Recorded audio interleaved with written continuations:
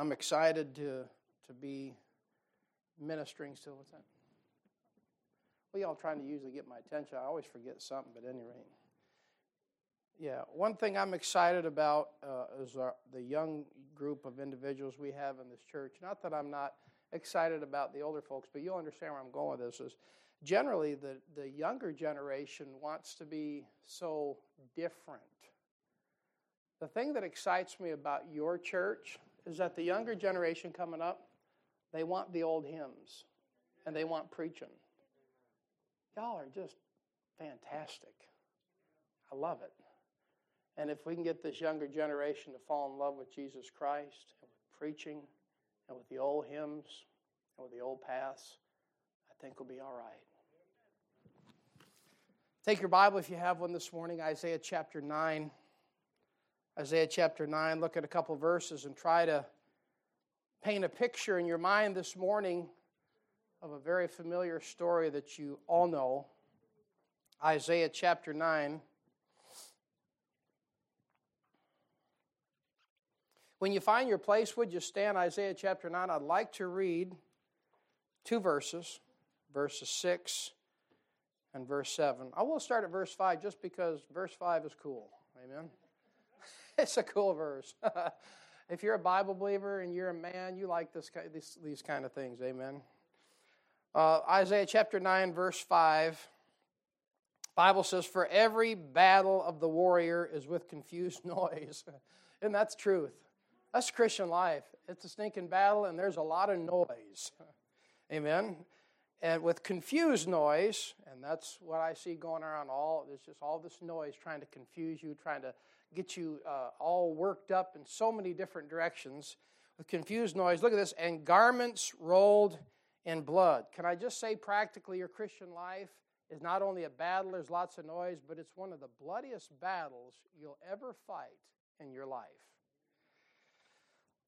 And garments rolled in blood, but this shall be with burning and fuel of fire. Of course, talking about when the Lord burns this world up. Amen? It's going to happen. No matter how much snow's on the ground, He's going to burn it up. Verse 6, "For unto us a child is born, and unto us a son is given, and the government shall be upon His shoulder." By the way, just like the 12 tribes of Israel were on the shoulder of the high priest. "The government shall be upon His shoulder, and His name shall be called Wonderful, Counselor, the Mighty God, the Everlasting Father, the Prince of Peace. Of the increase of His government and peace there shall be no end, upon the throne of David and upon His kingdom, to order it and to establish it with judgment and with justice from henceforth even forever. The zeal of the Lord of hosts will perform this." I'd like to preach and give you a little story today about the greatest story ever told. Not the greatest storyteller, because it surely ain't me, but the greatest story ever told. Penned by the author of the Scriptures, the Holy Ghost of God. Brother Jared, would you ask the Lord's help as we go into the Word of God today?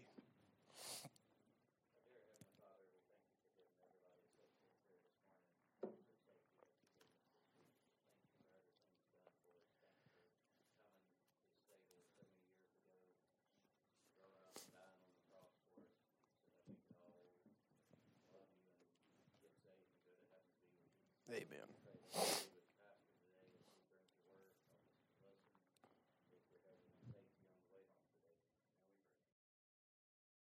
You may be seated.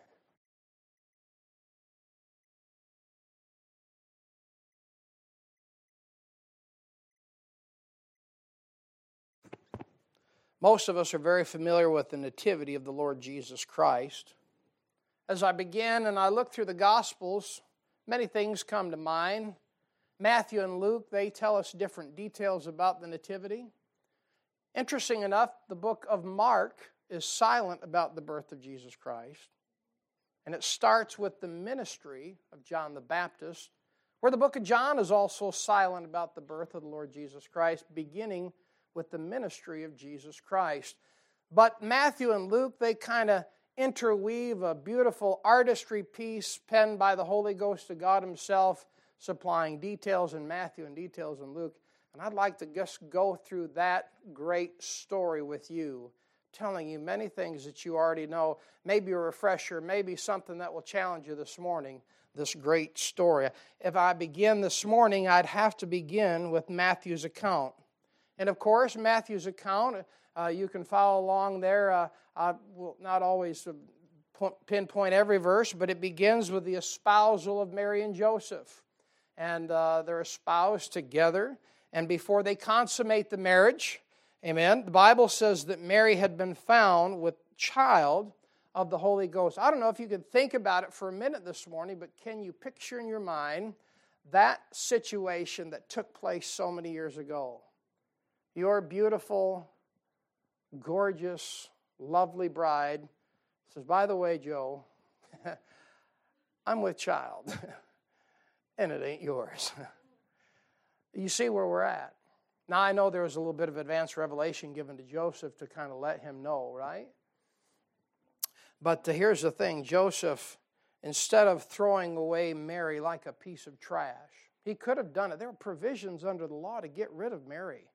He could have just flushed her. He could have let her go. He could have put her away privately, the Bible says. And as you know, he didn't do that. Why? He was a just man. He was a private man. He was a thinking man. Imagine that. He was a man that thought.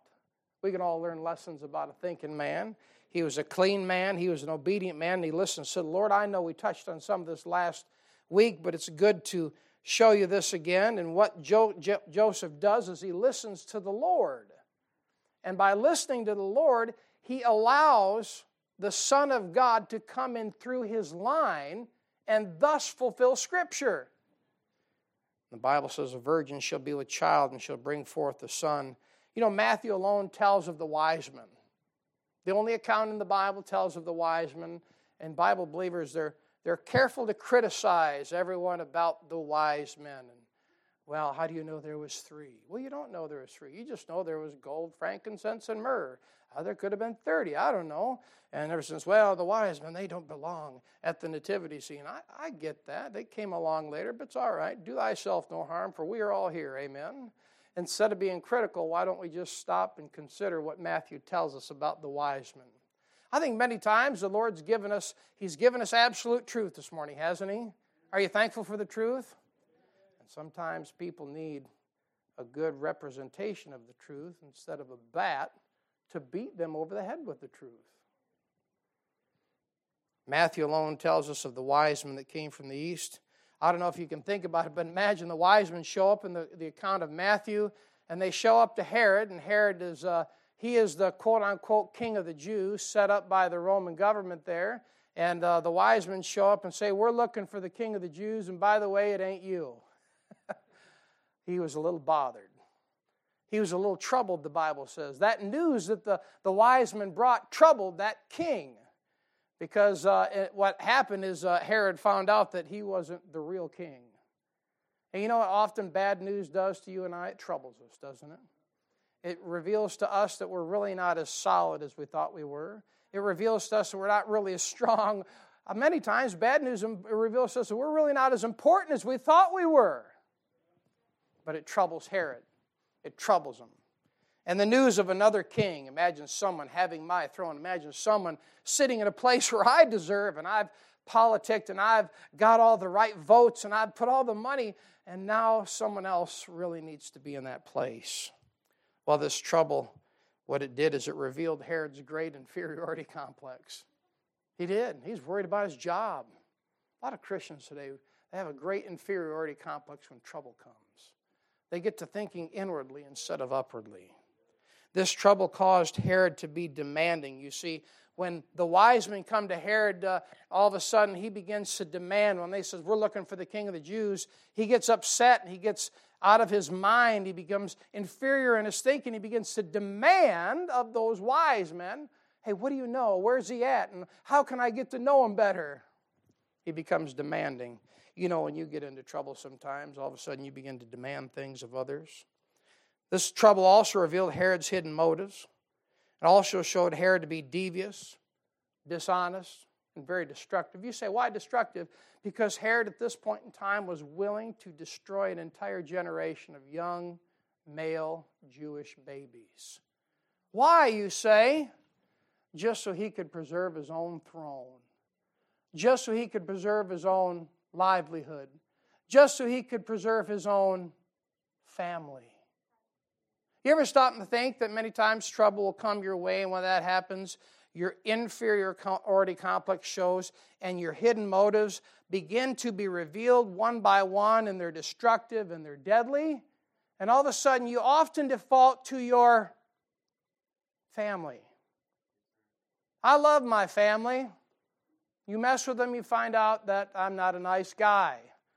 The pastoral position kind of slowly, quickly fades away, and I become this brute beast, as the Bible would call it. Amen. And if I mess with your family, you ought to get the same way. But at the point, sometimes the Lord's trying to get our attention, and we often default to protect our family instead of doing what God wants us to do. You say, what does this have to do with Christmas? I'll get to it in a minute. I'm preaching through the greatest stories ever told through the Bible. But this news that troubles Herod reveals his hidden motives. It reveals what an inferior complex he has. And the very news, what you need to take away from this part of Matthew, is the very news that troubled Herod. The very news is that there was a real king in town. Well, it made the wise men rejoice. You ever stop and think about that? They were rejoicing over what they were about to find, and he was troubled about it. Well, these wise men knew the real king, and you know what? These wise men, they didn't come just to find out something like the Athenians who like to hear and find out something new. The wise men came to worship Jesus Christ. Can I ask you this morning, I know it was painstaking travel, and I believe, like I said, the Lord records every mile, every penny you spend on gas, but why did you come this morning? Did you come to worship Jesus Christ? Did you come to get a hold of Jesus Christ? I believe most of you did. But the wise men, they came to worship Jesus Christ. And you know, when they found him, they gave of their time. The wise men gave of their talent. And they also gave of their treasure.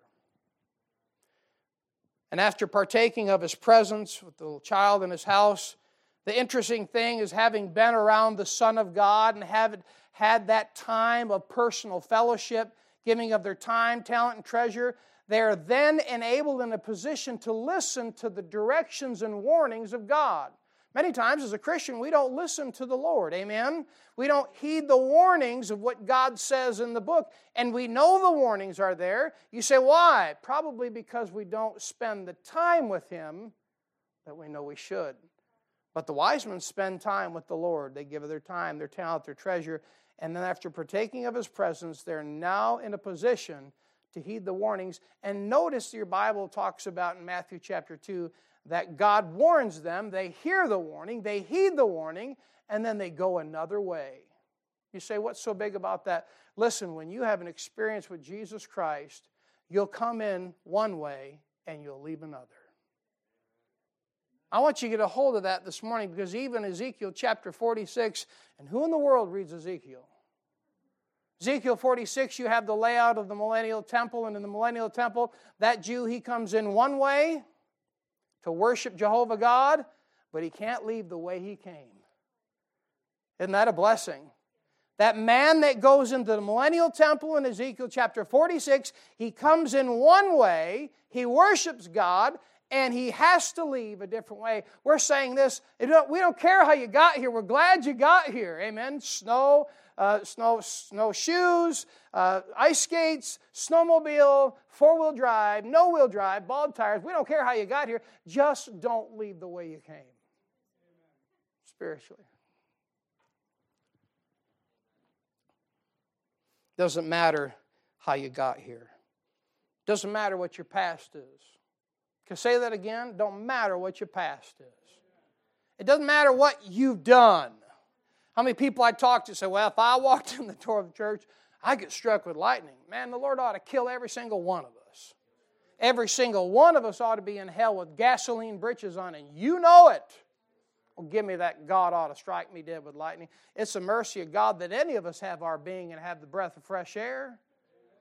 Well, let me tell you, it don't matter what you've done. It don't matter where you've been. It don't matter how bad of a person you've been. I'll tell you what, it don't matter how you got here. Just get a hold of Jesus Christ and don't leave the same way. Don't leave the same way. You know, everyone says this whole modern terminology is, well, just come as you are. Just come as you are. Okay, fine, I don't care. Come as you are, but don't leave the same way you came. Come here purpose to get a hold of Jesus Christ, even if you don't even understand the full estimation of what I just said. Just come get a hold of God, and He'll leave you in a different manner. He'll get you out of here a different way than what you came. As Matthew chapter 2 closes, you notice that the wise men, they're leaving in a different direction. Not only that, but in Matthew 2, as it begins to close, Mary and Joseph leave a different direction. Why? Well, they've been around the Son of God too. But you know who doesn't change? It's Herod. The wise men change. Mary and Joseph change.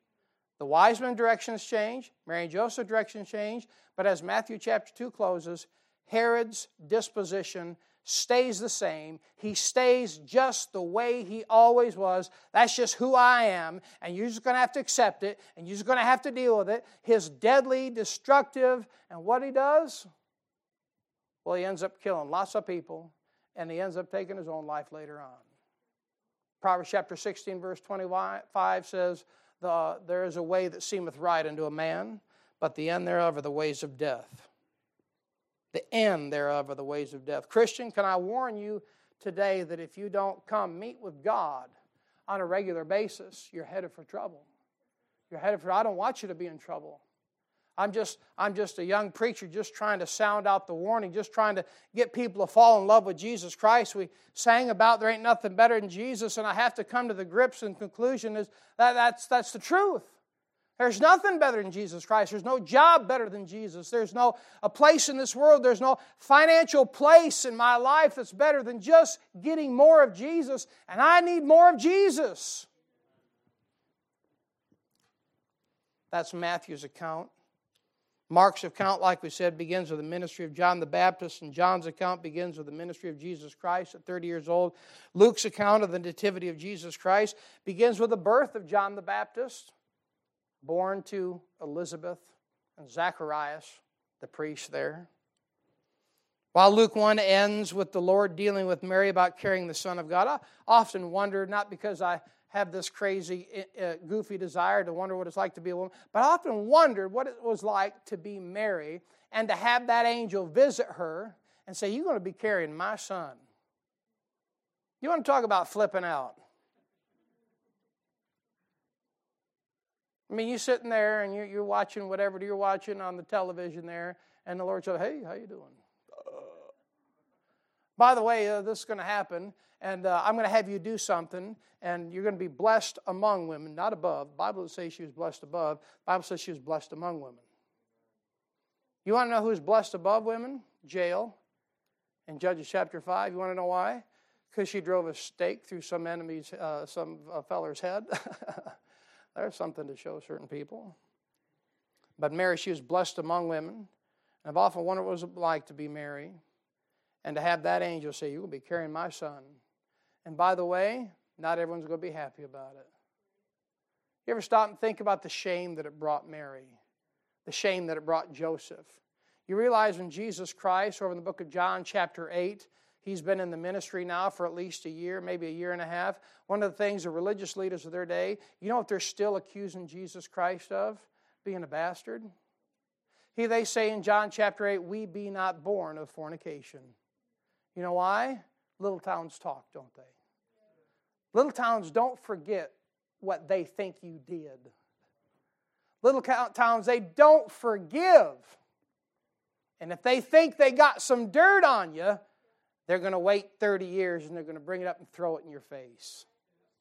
And those religious leaders, those Pharisees and those scribes that were so white and clean, they're as clean as a hound's tooth on the outside. When they get across from Jesus Christ begins through personal righteousness of His own to show them up. And the only thing they can say is, who will we be not born of fornication? You say, what did Jesus say? Nothing. He ignored it. That's what you should do too. Someone comes at you trying to attack your character, just ignore it. Luke 1 begins with the Lord dealing with Mary about carrying the Son of God. And Luke 2 begins, as we preached last week, the best we could, about the taxing of everyone gathering in that little town of Bethlehem. Isn't it interesting that town of Bethlehem simply means house of bread? House of bread. Jesus Christ was born. They wrapped Him in swaddling clothes on that cold, probably September evening, the air began to cool, and the Bible says that she wrapped him in swaddling clothes, laid him in a manger. It wasn't in a cave, it was in a manger. Amen. And Jesus Christ was born in that manger. You say, what's a manger? Well, that's a place where all the animals eat. Bethlehem is the house of bread. Over in John chapter 6, in the ministry of Jesus Christ, he would tell the world in John chapter 6, verse 38, he says, I am that bread of life. Isn't it interesting? He came to this world and was born in a manger, which is a place where all the beasts of the field would eat. And later he would declare himself to be the bread of life and the bread of heaven.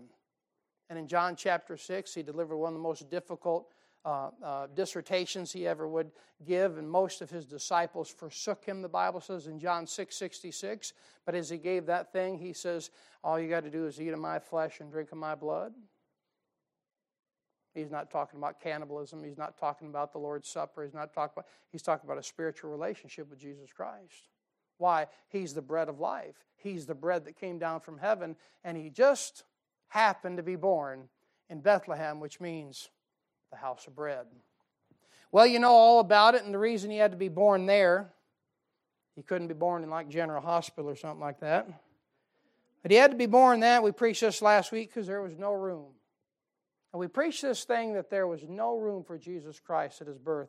Interesting enough, you read through the ministry of Jesus Christ, there was no room for Jesus Christ in his life either. The more he did, the more they couldn't stand him. Let me tell you what, the more you grow as a Christian, the more this world will not put up with you. The closer you get to Jesus Christ, you have to remember, the closer you will get to the devil. The devil's not afraid of you. Nobody in this world is afraid of you. The closer you get to Jesus Christ, the closer you get to the devil, and the closer you get to Jesus Christ, the less this world will put up with you. Jesus Christ faced trouble, he faced trial, he faced persecution, and the closer you draw to Jesus Christ, doing routine duty stuff like getting up, reading your Bible, praying, and doing just what, not this stuff that makes you think you're a Christian, but the things that a Christian ought to do, this world will slowly begin to draw and hate you. Why? For it hated him first. Well, there's no room for Jesus Christ at his birth. There's no room for Jesus Christ in his life. And we know there's no room for Jesus Christ at his death. He even had to be buried in a borrowed tomb, the girl said. Now, one song, I'm not sure, I think it's the Morrison Sisters, the only thing he bought was me. He came to this world sinless. Neither was guile found in his mouth. His mother laid him in a manger, wrapped him in swaddling clothes, put him in a manger there. He didn't have any savings. He didn't have any property. He didn't have any possessions. Didn't have any Sunday school classes. Didn't have any outreach. Didn't have any ministries. He wasn't a great public speaker everywhere, but he drew crowds everywhere he went. He wasn't accepted by the main. He wasn't accepted by the right. He wasn't accepted by the left. And they end up crucifying. Why? There's no room for him in his death. And I think about this. It's even come to affect us, hasn't it? We have no room for Jesus Christ. Can I speak collectively as a people of America? We've asked him to leave. We've asked him to leave our schools. Shake your head and let it rattle and make sure you're still awake. We've asked him to leave many of our family gatherings. We've asked him to leave our governments. We've asked him to leave our cities. We've asked him to leave our states, and of course we've asked him to leave even our federal governments. And Jesus Christ is no Calvinist. You know what he will do? He'll not force himself upon you or me. You say, so what did Jesus Christ do? Well, he does what any good God does. He's left us alone. He's left us alone. You know, the most terrifying thing to me is at the end of the Bible in Revelation chapter 3, verse 20, a verse often used for salvation. But we've had no room for Jesus Christ as a country, no Jesus Christ as a state, as a city, as a township.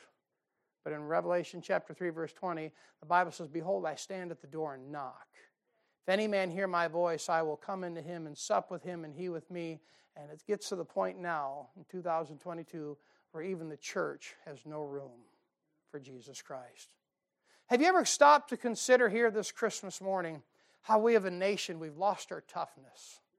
I'm not talking about, Schwarzenegger and Stallone and all. I'm not talking about that macho. You ever stop and think how we've lost our toughness? Now, y'all are the exception today. You should be able to amen real loud.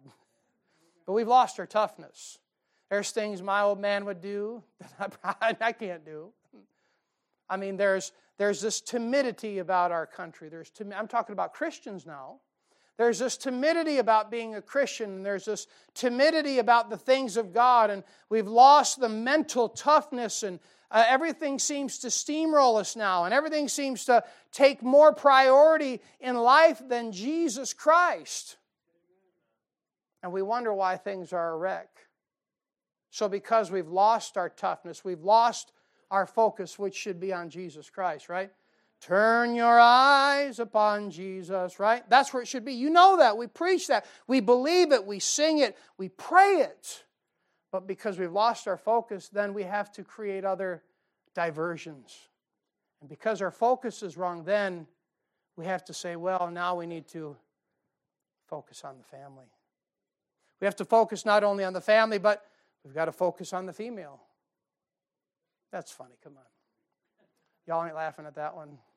Christmas dinner is just a few minutes away.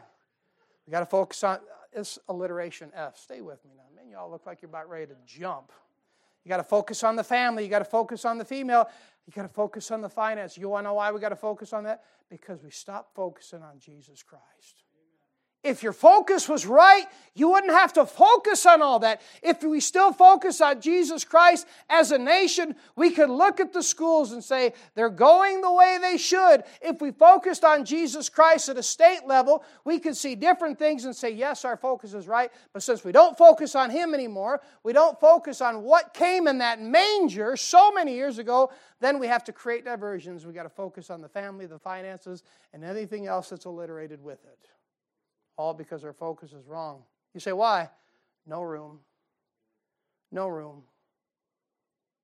The hymn says, have thine own way, Lord. And the Christian says, I'll have mine own way, Lord. I'll have mine own way. But even in the midst of that, where there's no room for Jesus Christ, I'm sure thankful that the Lord keeps knocking. He didn't walk away from the door in Revelation 3:20. He's still there. You want to know why you get frustrated sometime? Because there's that gnawing in your conscience. There's that gnawing in the back of your mind. There's that gnawing. Why? It's Jesus Christ, and He wants into fellowship with you, and He's just going to sit there and knocking until you say, go away, or come on in.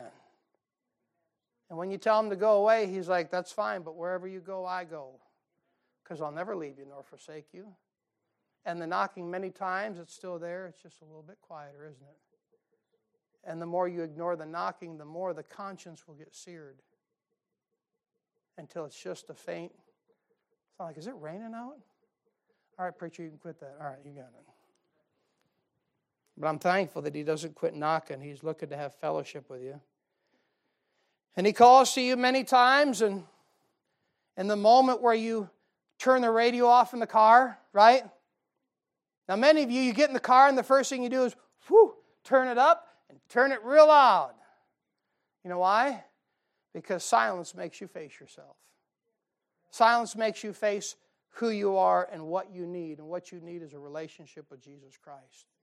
So many times we go into the car and crank it up, get into the house, hey Siri, play my favorite playlist, or whoever it is, and chasing away the what? The knocking of the Holy Spirit.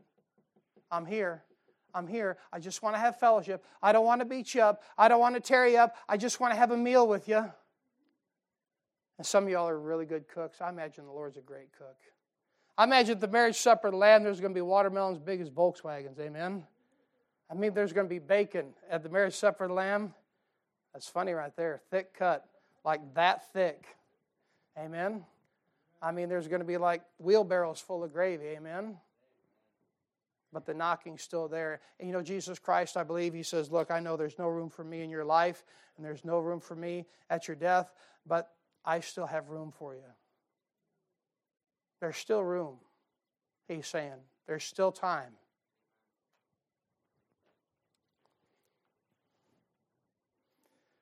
Jesus is tenderly calling thee home, calling today, calling today. Why from the sunshine of love wilt thou roam, farther and farther away?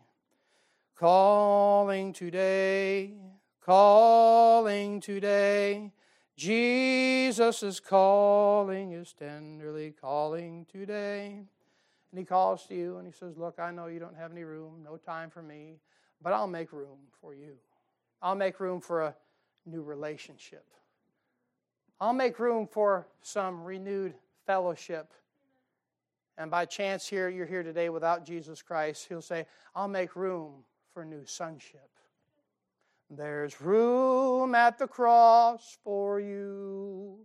There's room at the cross for you. Though millions have come, there's still room for one. Yes, there's room at the cross for you. Well, there's no room, but Jesus Christ is born. He's wrapped in swaddling clothes and laid in a manger. Bethlehem being the house of bread, and manger is that trough meant to feed cattle, because Jesus Christ was born not only to die, but to be the bread of life, and that very bread that came from heaven. Here in Luke's account, it's almost as like Luke chapter 2, he finishes with the wise men, he finishes with, in Matthew, and he finishes with that spot with Him being born in the manger there, and the camera of the Holy Spirit slowly pans away to the distant country where the shepherds are. And of course, you know the story. The shepherds are in the same field, in the same country, abiding in the field. And we learn some great lessons from the shepherds. And what we learn, first of all, is the shepherds are awake. The shepherds are at work. And the shepherds are watching over the flocks while the entire world sleeps. Here we learn the Lord will show up to those in the field, those keeping watch, and those laboring in the night. A lot of Christians, they say, well, I don't feel as close to the Lord as I used to. They don't feel His presence. And could it be that they refuse to labor in the night? They refuse to go out into the field. They refuse to keep watch over what God's given them. Look, you and I, once we get saved, we're supposed to not only grow in grace, be built up by the Word of God, develop a pattern of good works because we love Jesus Christ, not because He's going to beat us with a stick, but then we're supposed to go without the camp, bearing His reproach. The reproach, for whatever reason, in this day and age seems to have moved inside the church. It was never meant to be there. See, we all should be on the same page here, amen? There should be no schism, no division, I don't like the way you look, or I don't like the way you talk, or I'm better at this than you. We should be all on the same page here. But it's once you walk outside that door that we bear the reproach without the camp. It's always been my desire as a preacher, only a preacher here for 8 years, is to have a little old church and a little congregation that love God, that got along in the spirit of unity. And look, you can't pick your family, amen? And when your family has troubles, you just got to work it out. And sometimes it takes time, doesn't it? And eventually, you get the chip off your shoulder. Amen.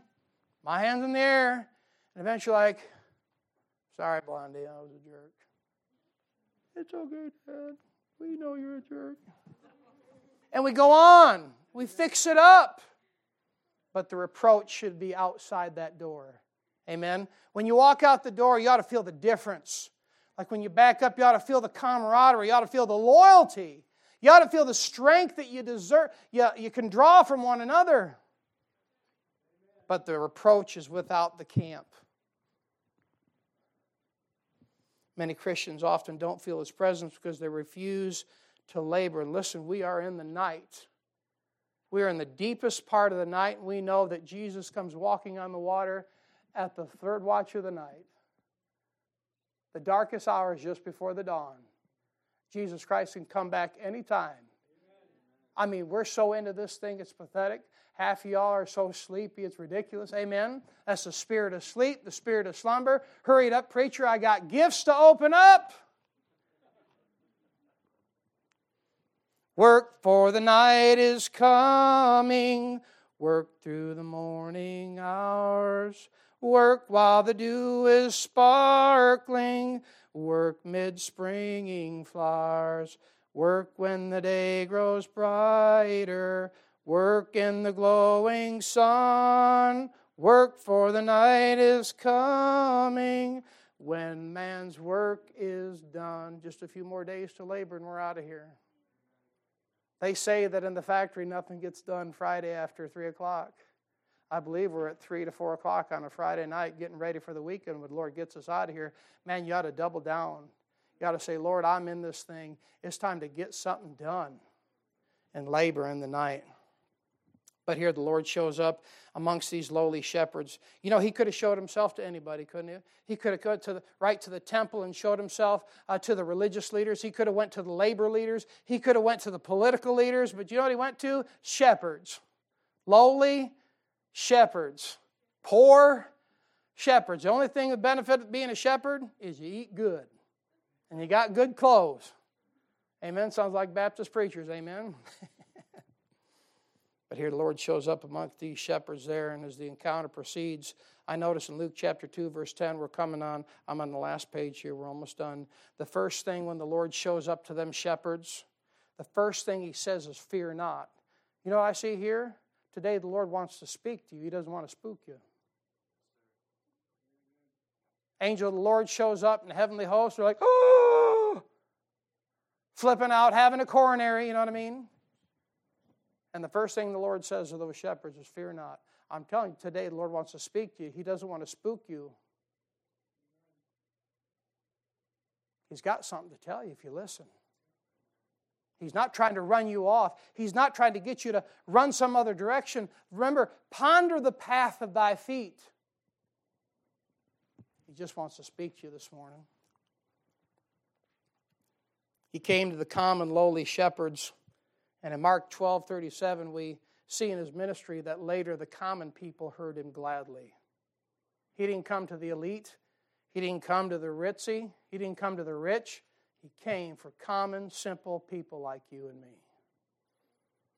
He'd be announced by John the Baptist as, behold the Lamb of God which taketh away the sin of the world. You ever wonder why he came to the shepherds? Lowly, insignificant shepherds? Because he was announced as the Lamb of God. Behold the Lamb of God which taketh away the sin of the world. Brother Peter saying about that Lamb that he laid down his life, 1 John 3:16, that's the Apostle John. He laid it down himself. And how did he do it? By shedding his own blood, 1 Peter 1:18, the precious blood as of a lamb without blemish and without spot. I know why I came to the shepherds, because the shepherds would understand when they heard, behold the Lamb of God. Behold the Lamb of God. Can I say this here in closing this morning? Your problem here today is not a family problem.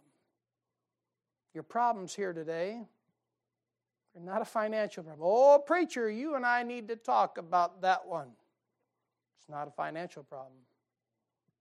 It's not a family problem.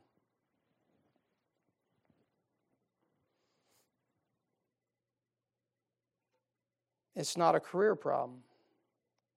Well, preacher, if I could just get this job here, I'd be in a much better situation, and I could come to church more, and I could serve the Lord more. If I could just stop. It's not a career problem. I've been a lifelong student of the Word of God, and just recently, after getting a different degree, the Lord said, you need to go back to school. You know what the Lord's telling me? It's not a college problem. It's not a college problem. It's not a cash problem. It's not a career problem. You say, what is it? It's a sin problem.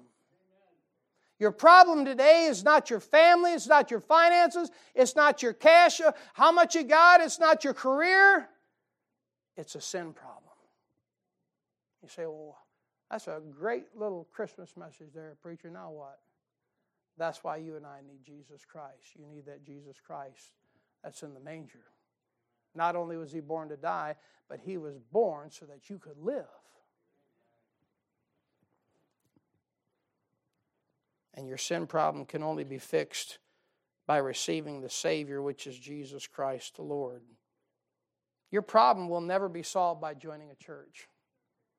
Somebody say amen right there. I didn't even preach about joining the church. Why? I figured the Lord's going to bring who He wants. You get some people getting up preaching about joining the church, and you get about 300 people in a church, and half of them don't even want to be there. That sounds like a recipe for disaster. And like, now what are you going to do? Because now they can vote. See you, preacher.